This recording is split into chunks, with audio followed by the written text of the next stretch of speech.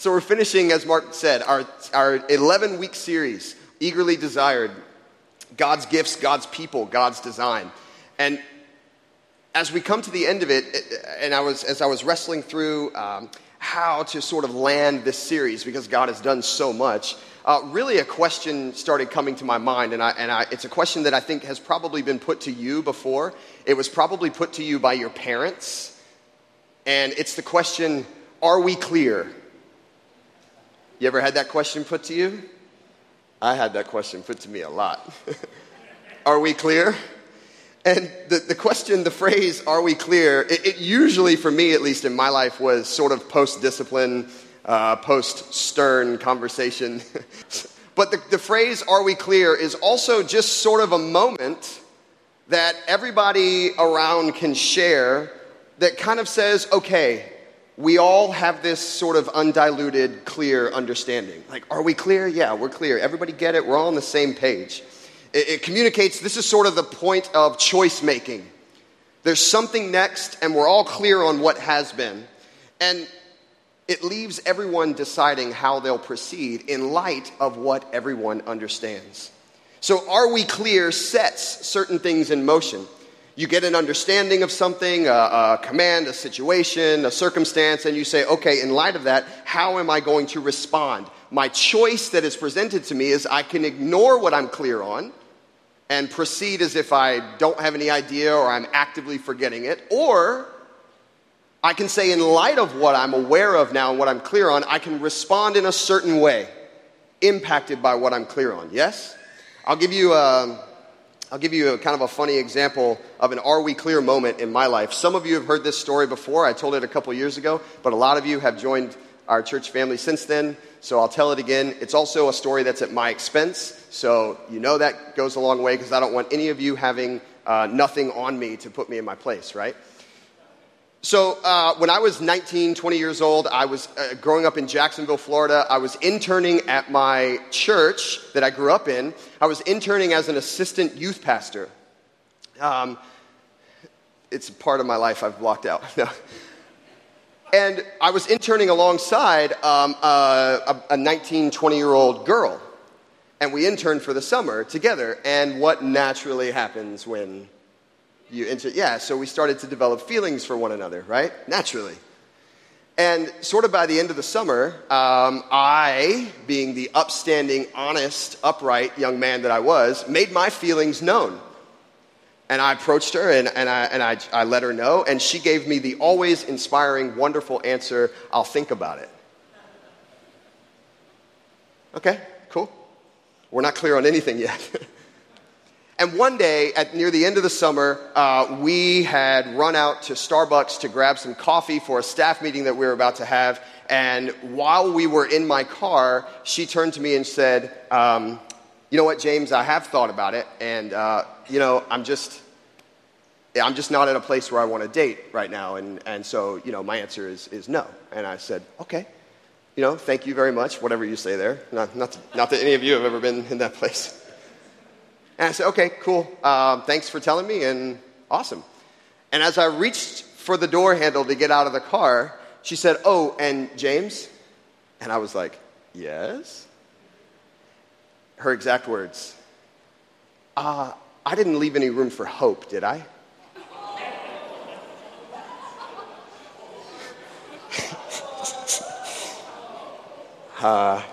No, we're good, thanks. And I know what she meant. And her heart was, am I clear? And the way it came out was, nope, we're good. And I said, no, I'm sufficiently devoid of hope for anything ever happening here. And one day, a couple years from now, I'll meet Jessie Thielen and I'll marry her, okay? So, upgrade. I'm kidding, that's me.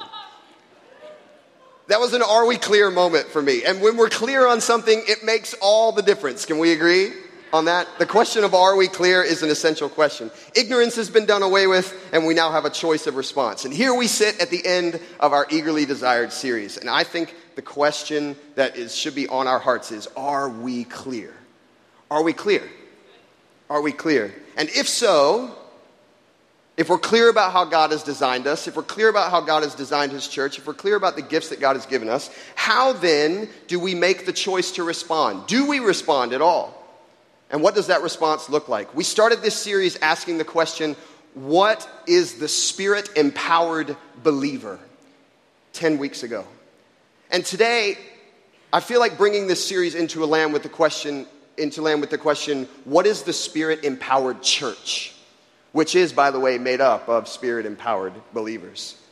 So that's what we're going to look at today. What are the things that we as a local church are clear on in light of what God's Word has been showing to us? And how we respond as a church will be critical and will have ramifications for us stepping into all that God has for us within these walls, outside these walls, into our city, into other cities, our nation, and the nations of the world. It will be critical what we're clear on. And we don't need to be nervous about it today. It's going to be a joyous asking of the question, are we clear? It's not like the discipline I used to get, and unlike my past potential girlfriend, I do want to leave lots of room for hope and joy and celebration for us to step into together. All right? So I think we need to look at 3 simple questions considering where we are. And some of this will be a review of what's been preached. So if you have been here all 10 of the Sundays for the series and you somehow made that happen over a Chicago summer, congratulations. And my apologies, you're going to get some review. If not, you're going to get some review. And some of this is going to be looking forward. 3 essential questions concerning God's design and his gifts to his church. Firstly, what are we clear on? Secondly, what choice does that present to us? And thirdly, how then do we respond? What are we clear on? What choice does that present to us? And how then are we going to respond? Okay? That's where we're going to be today. You guys okay? I know those fans get blowing and kind of feels like you're on an airplane and you start dozing off. Just wave to me. Wave to me. So what are we clear on? This is a reminder of what God's Word, only God's Word, not our own imagination, only God's Word has shown to us. What are we clear on? Lots of scripture, so follow me on the screen. Don't try to turn to everywhere. Firstly, I want to submit to you that we are clear that as the church of Jesus, we are one body. We are clear that as the church of Jesus, we are one body. In 1 Corinthians chapter 12, the Apostle Paul, who's writing to the church in Corinth, says, just as a body, though one, has many parts, but all of its many parts form one body, so it is with Christ. For we were all baptized by one Spirit, so as to form one body, whether Jews or Gentiles, slave or free, as different as you can possibly be. And we were all given the one Spirit to drink. Even so, the body is not made up of one part, but of many. And he goes on to say in verse 27, now you are the body of Christ, and each one of you is a part of it. You are the body of Christ, and each one of you is a part of it. I love that God is forthcoming with us about his church. He says, actually, I designed it.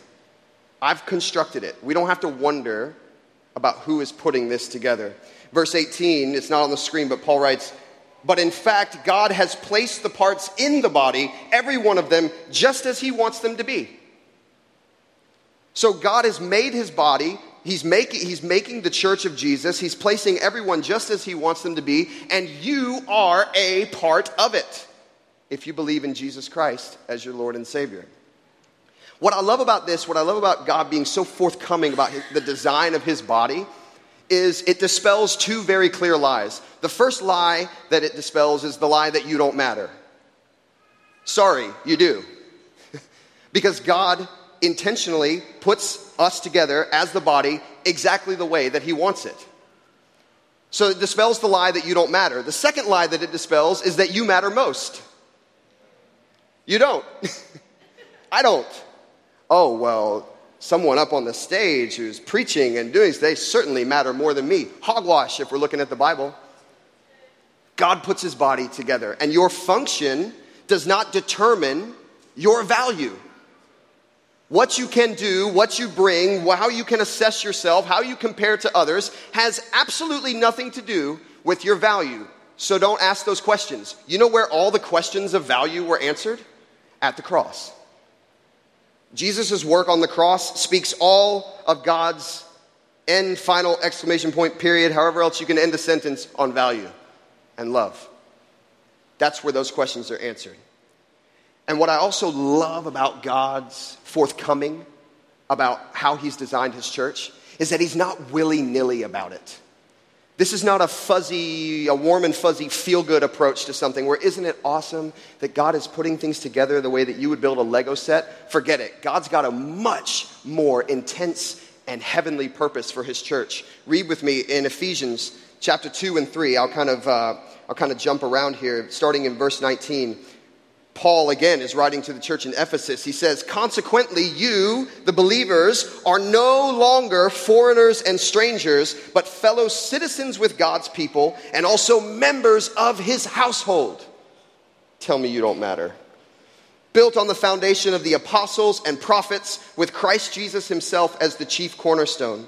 In him, in Jesus, the whole building is joined together and rises to become a holy temple in the Lord. And in him, you two are being built together to become a dwelling," watch this, "in which God lives by his Spirit."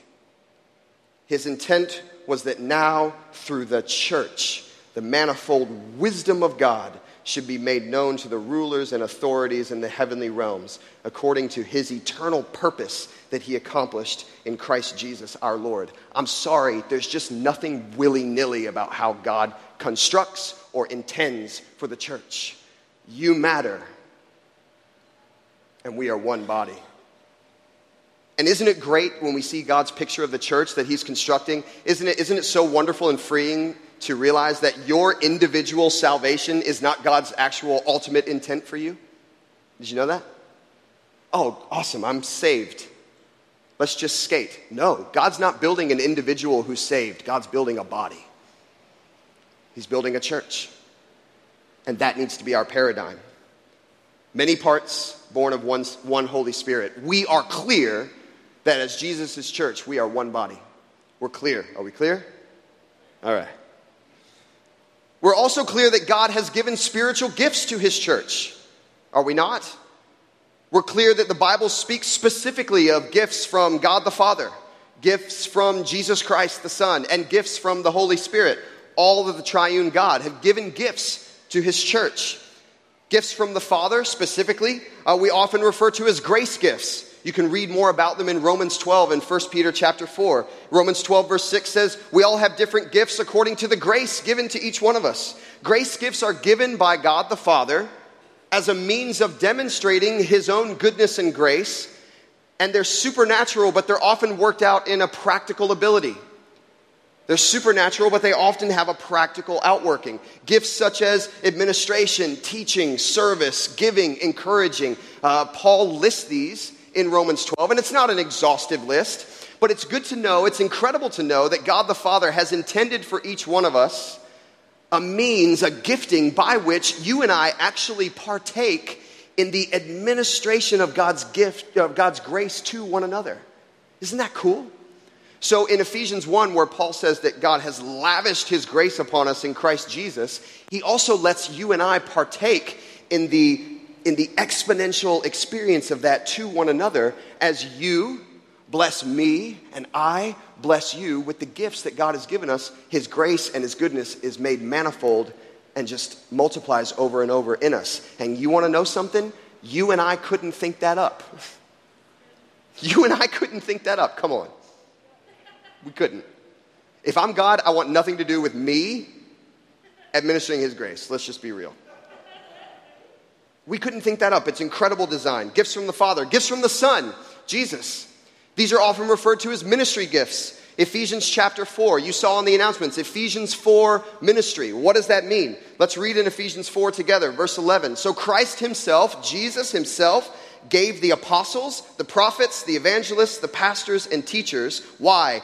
"To equip his people for works of service, so that the body of Christ may be built up until we all reach unity in the faith and in the knowledge of the Son of God and become mature, attaining to the whole measure of the fullness of Christ." Ministry gifts, gifts from Jesus himself, are skilled servants and leaders whose function is to equip and to prepare the church for Jesus' return.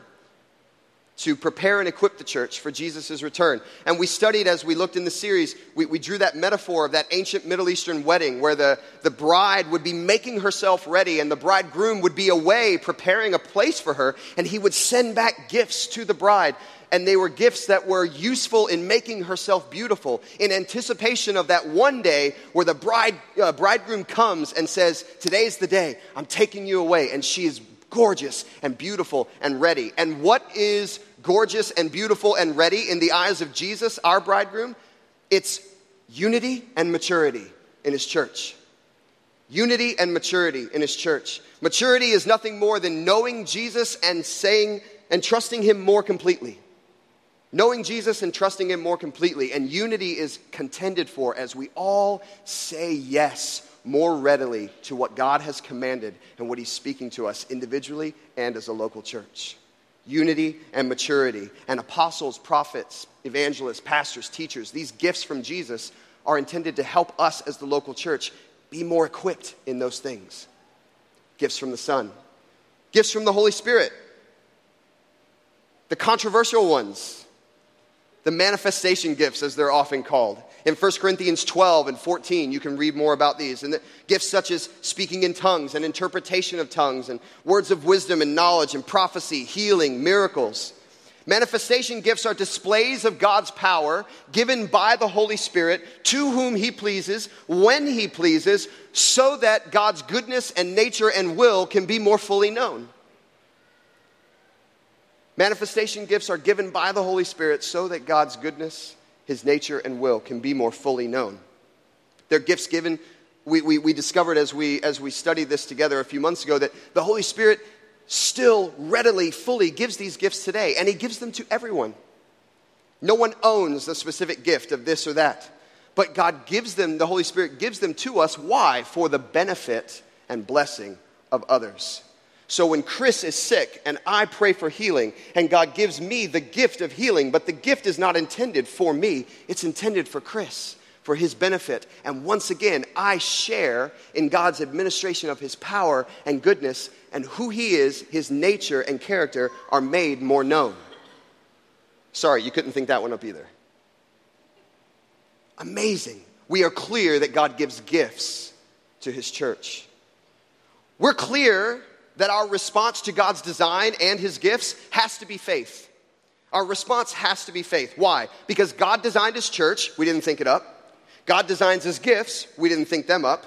Therefore, if we're operating in what God has designed, we should and must have the humble expectation and confidence that God is going to do what he's able to do.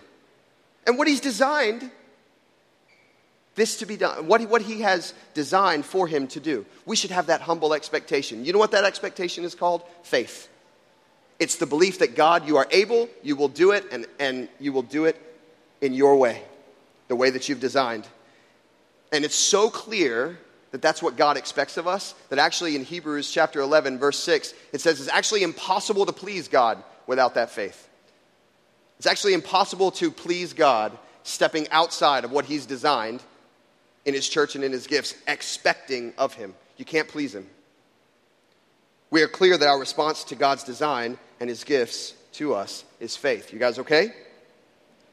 It's hot again today. I knew I'd get a hot day to preach. We are clear that the most excellent way, in fact, God's only way, is love.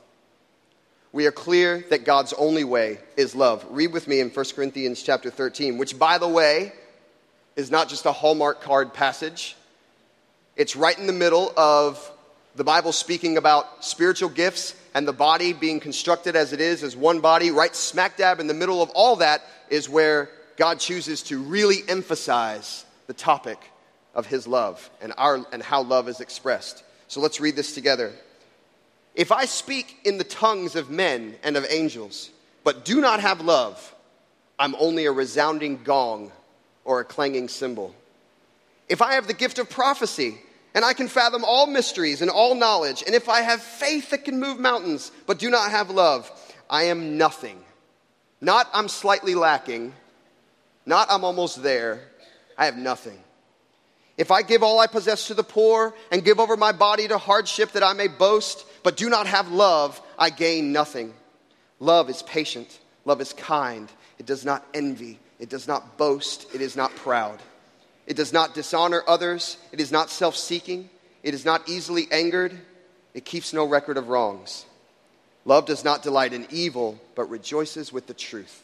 It always protects, always trusts, always hopes, always perseveres. Love never fails. Superseding every gift, penetrating all of God's design, is his one and only way, and that's love. If we step out of love, we have negated trying to be in God's design. I have nothing. Full sacrificial love. It's the love of Jesus that reckons someone as God sees them, and that is of eternal value, specifically, fearfully, wonderfully created by him. Isn't it great that you and I are exempt from assigning value to people? We're exempt. It's above our pay grade. You and I don't get to walk around assigning value, saying this group of people, this type of person, this person over here, this person in this part of the world, this skin color, this, any of that. We don't need to assign value. Just free yourself of it. God's already done it. It's already been answered. Where? At the cross, again. And it's also not the world's idea of love. You know what the world's idea of love is, don't you? The world's idea of love is agreement. You express your love for me by agreeing with me. And if you disagree with me, then you what? You hate me. That's the world's idea of love. Well, guess what? You're exempt from that too. Because you can show the love of Jesus that is God's idea, and that is to everyone, anyone, everywhere. God's idea is the fullness of life is available to you in my Son, Jesus Christ. And you and I, the church, get to walk around with that expression of love. And it's God's only way. It's God's only way. We're clear that God's only way is love. We're also clear that we should eagerly desire God's gifts. We're clear that we should eagerly desire God's gifts. 1 Corinthians 14, the first verse. Follow the way of love. Makes sense, coming right after chapter 13. Follow the way of love and eagerly desire the gifts of the Spirit, especially prophecy. Oh man, we were all comfortable with that verse until that last two words.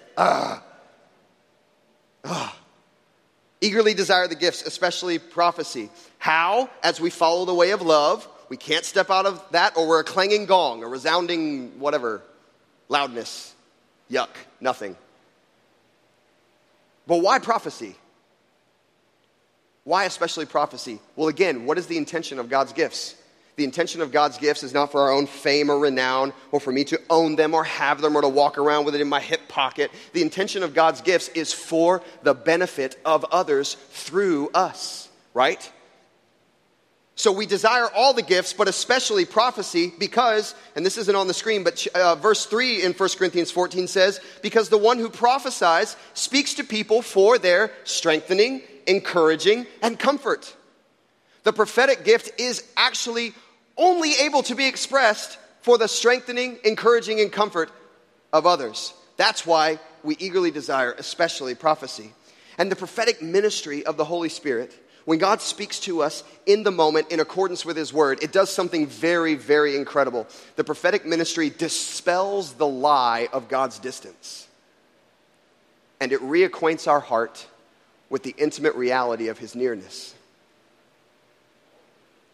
In 1 second, because God is speaking. The prophetic ministry dispels the lie of God's distance and reacquaints our heart intimately with his nearness. So we eagerly desire God's gifts for the sake of his glory and within his design, following his only way of love as he works through us for the benefit of others. For the benefit of others. We are clear that we eagerly desire God's gifts. Last thing that we're clear on. Sorry, second to last thing. Who's preaching? We are clear that our every boast is in Jesus Christ, as Steve preached last week. We are clear that our every boast is Jesus Christ. We revel in God's design of his body. We eagerly desire his gifts. We respond in faith. We follow the way of love. But our boast, our bluster, our, if I could sacrilegiously use the word arrogance, our confidence, our abject celebration is only in one name, and that's Jesus. when it all gets celebrated, when it all is being rejoiced over, it's one name, Jesus. Our boast is in him. Galatians 6:14 tells us, may I never boast except in the cross of our Lord Jesus, through which the world has been crucified to me and I to the world. Jesus is our attention and our all-consuming focus. Boasting on Jesus, by the way, is what the Holy Spirit is always doing. Boasting on Jesus is what the Holy Spirit is always doing. How do we know that? Jesus said that's what the Holy Spirit would do. In John 16, when he's describing to his disciples that the Holy Spirit will come, he relates it like this. In verse 13, but when he, the Spirit of truth, comes, he will guide you into all the truth. He will not speak on his own. He will speak only what he hears, and he will tell you what is yet to come. He will glorify me, because it is from me that he will receive what he will make known to you. The Holy Spirit is in the business of glorifying the Son, boasting on Jesus. Boasting on Jesus is also what is currently happening in the throne room of heaven right now, by the way. Revelation chapter 5, verse 11 through 13. I know I'm reading a lot of scriptures, but I want to show you, I want to communicate to you that this is not James's reasoning. I want the Bible to do the heavy lifting, and I want us to just look at it and say, well, that's absolutely, it's clear from God's word, because what's the question we're asking? Are we clear? Revelation chapter 5. Then I looked, and I heard the voice of many angels, numbering thousands upon thousands, and 10,000 times 10,000. They encircled the throne and the living creatures and the elders. In a loud voice they were saying, worthy is the Lamb who was slain to receive power and wealth and wisdom and strength and honor and glory and praise. And you get the feeling that if there were more words to describe it, they would use them. Then I heard every creature in heaven and on earth and under the earth and on the sea and all that is in them saying, to him who sits on the throne and to the Lamb be praise and honor and glory and power forever and ever. You and I will be boasting on Jesus forever and ever and ever. Let's start now. I mean, why do anything else now, really? We're clear that our every boast is the person of Jesus. Now, lastly, on what we're clear on. We're clear that God's purposes and power are summed up in the gospel. We're clear that God's purposes and power are summed up in the gospel. In Romans chapter 5, verse 8, it states, but God demonstrates his own love for us in this. I know so many of you know these verses so well, but let them strike you afresh. But God demonstrates his own love for us in this. While we were still sinners, Christ died for us. Since we have now been justified, made righteous by his blood, how much more will we be saved from God's wrath through him? For if while we were God's enemies, we were reconciled to him through the death of his Son, how much more, having been reconciled, shall we be saved through his life? I mean, we could preach for weeks just on God's redemptive work through the death and resurrection of Jesus and what that purchases for us. It is no wonder that at the beginning of the book of Romans, Paul starts out by saying, I'm not ashamed of the gospel. I'm just not. Because it's the power of God for salvation for those who believe. So I'm not ashamed of it. God's purposes and his power are not summed up anywhere else but the gospel. So what are we clear on? Are we clear on God's design of his church as one body? Are we clear on God's gifts freely given from the Father and the Son and the Holy Spirit? Are we clear that our response to those has to be faith? Has to be humbly expecting of God within his designs? Are we clear that God's only way is love? Are we clear that our desire for his gifts is eager? Are we clear that our boast is always in Jesus? And are we clear that God's power and purposes are summed up in the gospel? And if we are clear, I think we're starting to get a picture of the Spirit-empowered church. If we're clear, I think we're starting to get a picture of the Spirit-empowered church. And this are we clear moment, remember, what does an are we clear moment do? It presents us with a choice. It presents us with a choice. Are we going to respond, or are we going to move forward as if we weren't ever clear at all? And remember, it's not heavy. I'm leaving room for hope. We said at the beginning of this series, on the very first day, Steve preached, and he gave us a statement.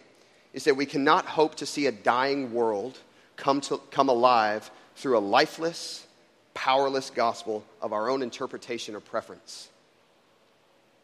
So here's our choice if we're clear on God's design for his Spirit-empowered church. And this is an individual choice on your part and mine, and it's also a corporate choice for us as church in the city. Here's our choice. In light of God's design and purposes, we can choose to say yes in obedience to what we see in God's word for his glory, or we can choose a partial, ultimately lifeless substitute in which we prioritize our own comfort and try to pick and choose where we say yes to God. I'll read that again.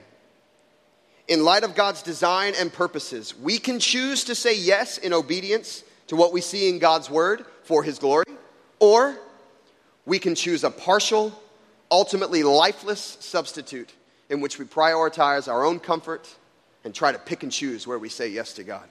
And as for me, let me choose the fullness of God's intention for me.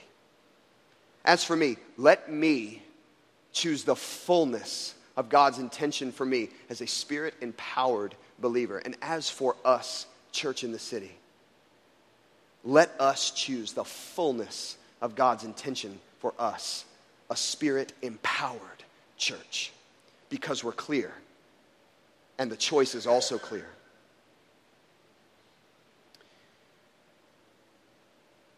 So, we know we're clear, or at least I hope we're clear. We understand the choice in front of us. So what's the response? Well, and I think there's maybe lots of responses, but to be a good preacher who is trained in the Bible Belt, I'm only going to give you 3. If you want more, let's grab lunch. I'm kidding. 3 responses to this choice that I think are indicative of a Spirit-empowered church. The Spirit-empowered church reckons only Jesus as God's redemptive answer.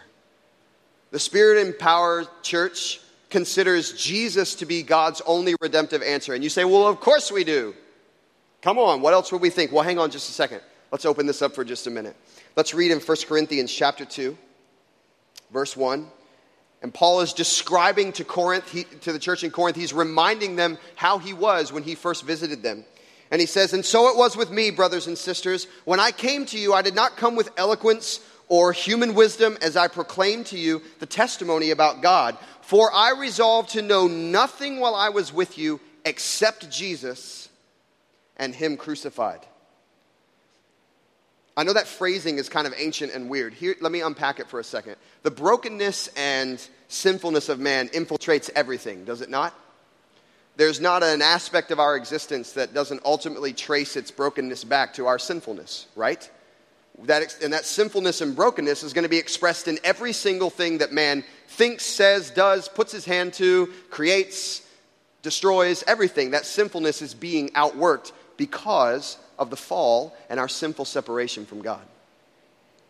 And we see this, I could all go around the room and you could all give me something different. Socially, relationally, politically, economically, internationally, racially. We see things expressed we see the brokenness and the hateful sinfulness of man expressed and taken to its nth degree. But the redemptive work of Jesus in the gospel is the only gateway to healing and deliverance and restoration in all of them. The redemptive work of Jesus in the gospel is the only gateway to full deliverance and healing and restoration in every single way that the hateful, sinful brokenness of man is expressed. Not one of those ways that it's expressed is the doorway. The gospel is the central doorway because the gospel takes care of the root old creation that carries the sinfulness. And when that old creation is made new in Jesus Christ, a different expression begins to take shape. A different expression begins to take shape. So the Spirit-empowered church will understand that the gospel of Jesus is God's only redemptive answer. And it's the only answer that is needed. And it's the only answer that can be fully expressed into every place where the tentacles of man's sinfulness have wrapped itself around every expression of our existence. The gospel of Jesus cuts it off at the root, and the Spirit-empowered church reckons Jesus as God's only redemptive answer. The Spirit-empowered church expects, in faith, for God's power to win hearts. The Spirit-empowered church expects in faith for God's power to win hearts. Have any of you ever read the book Don Quixote? Of course you haven't. But if you're familiar with the story, Don Quixote is this, he's this sort of washed up, old, former knight who still tries to hold to all the bounds of chivalry. And he considers himself a noble and high character knight still, but he's washed up. And whenever he gets confronted with it by people who are trying to point out his very obvious shortcomings, he just reminds them that it is the prerogative of charm and beauty to win hearts. And he thinks he carries that charm and beauty. Well, let me tell you, it's the prerogative of God's power to win hearts. It's the prerogative of Jesus to win hearts. Let's continue in 1 Corinthians chapter 2. Paul says, I came to you in weakness, with great fear and trembling. My message and my preaching were not with wise and persuasive words, something I have in common with the Apostle Paul, but with a demonstration of the Spirit's power. Why? So that your faith might not rest on human wisdom, but on God's power.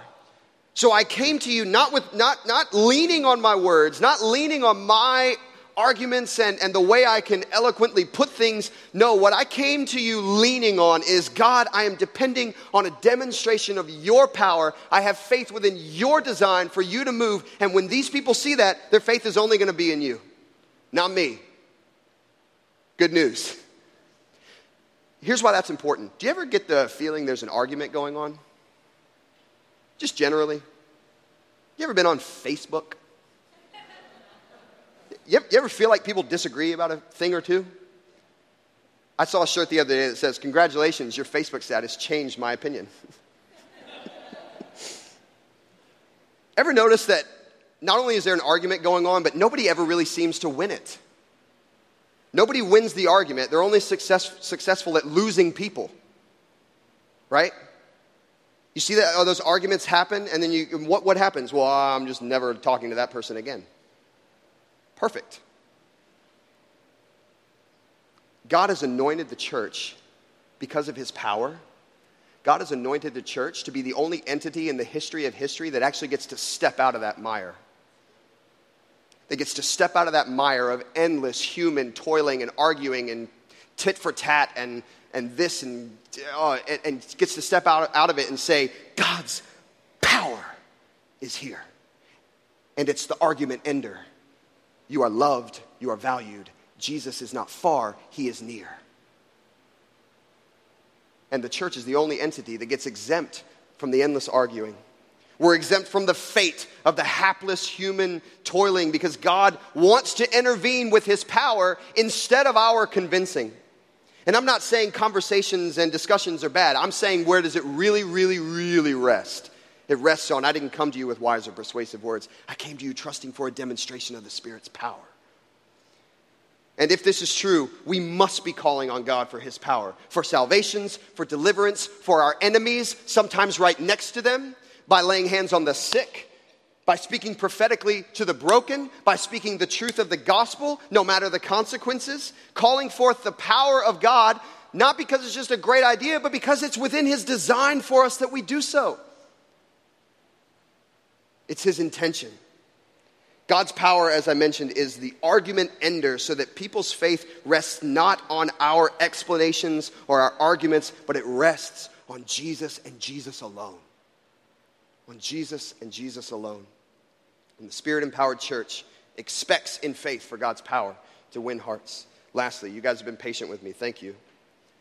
The Spirit-empowered church actively chooses to point to the person of Jesus.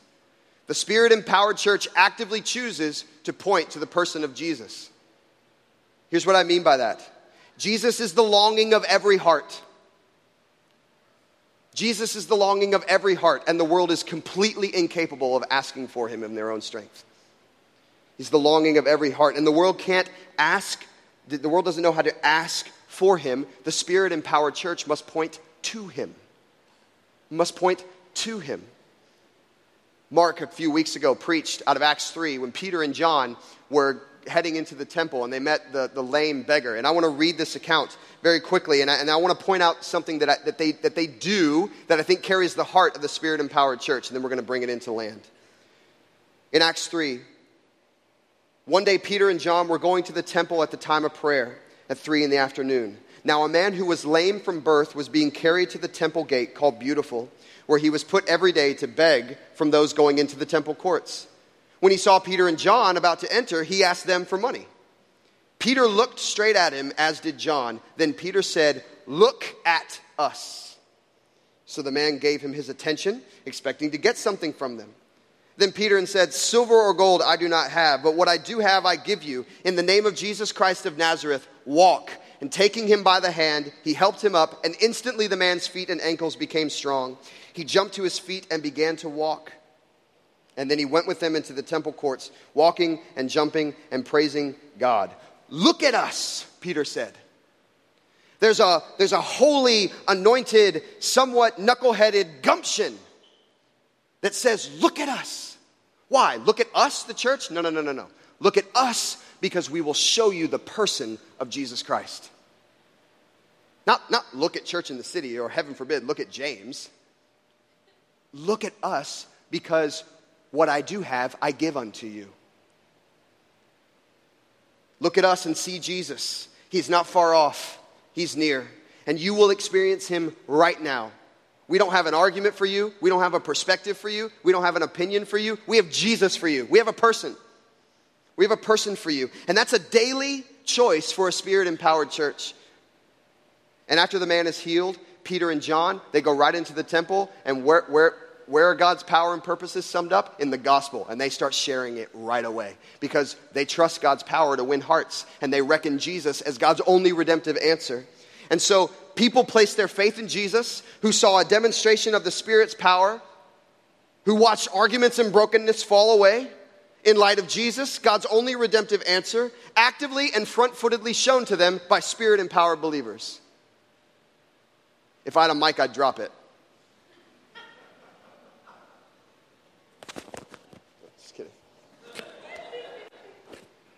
Oh, that we would be that church. That we would be those believers, reckoning these things as just the truth that honestly we go to the stakes for. Not going to change it. And it's essential that we be that church, especially in this present age. And next week, we're going to start a new series. It's going to be a series through the book of 1 Peter. A series called A Royal Priesthood. We're going to look at the idea of what it means to be the body of Christ, Spirit-empowered, reckoning Jesus as God's only redemptive answer, and pointing to him always in this present hostile, pagan, oppressive age. A royal priesthood, the body of Christ in 1 Peter. So are we clear? And in light of us being clear, what's the choice? Yes to the fullness of God's intention, or a partial substitute where I'm picking and popping? And if we are that Spirit-empowered church, how do we respond? I trust that we will respond in the ways that we see in God's word. And I'm going to hand it back over to Mark in just a minute. And he's going to take us into a time of ministry. But I want to make a couple of invitations for the ministry time. If you desire to stand in faith and boldness for God's power to move through you, I want to make sure you come up. And let's pray for you. If you desire to say yes to the fullness of God's intention for you, if you've been keeping some of that close to your chest, or you've been walking in a little bit of fear on that, I want to make sure you come down and we pray for you. Some of you, I believe right now, God is saying to you, there is more for you by saying yes to me in these things. And I want to make sure that if that's happening, that you come down and pray. And lastly, if you've heard me preaching today and you're like, what is it, knowing Jesus, what does that mean? And you would like to talk more about what it means to know Jesus Christ as your Lord and Savior, being taken from being an enemy of God to walking fully in his life, I want to talk to you. I want to pray for you. And I want you to come down and see me. Don't shirk back. Let's be the Spirit-empowered church in accordance with God's word. Good? I left some room for hope, right? You good? Okay, perfect. Still hurts. No. Mark.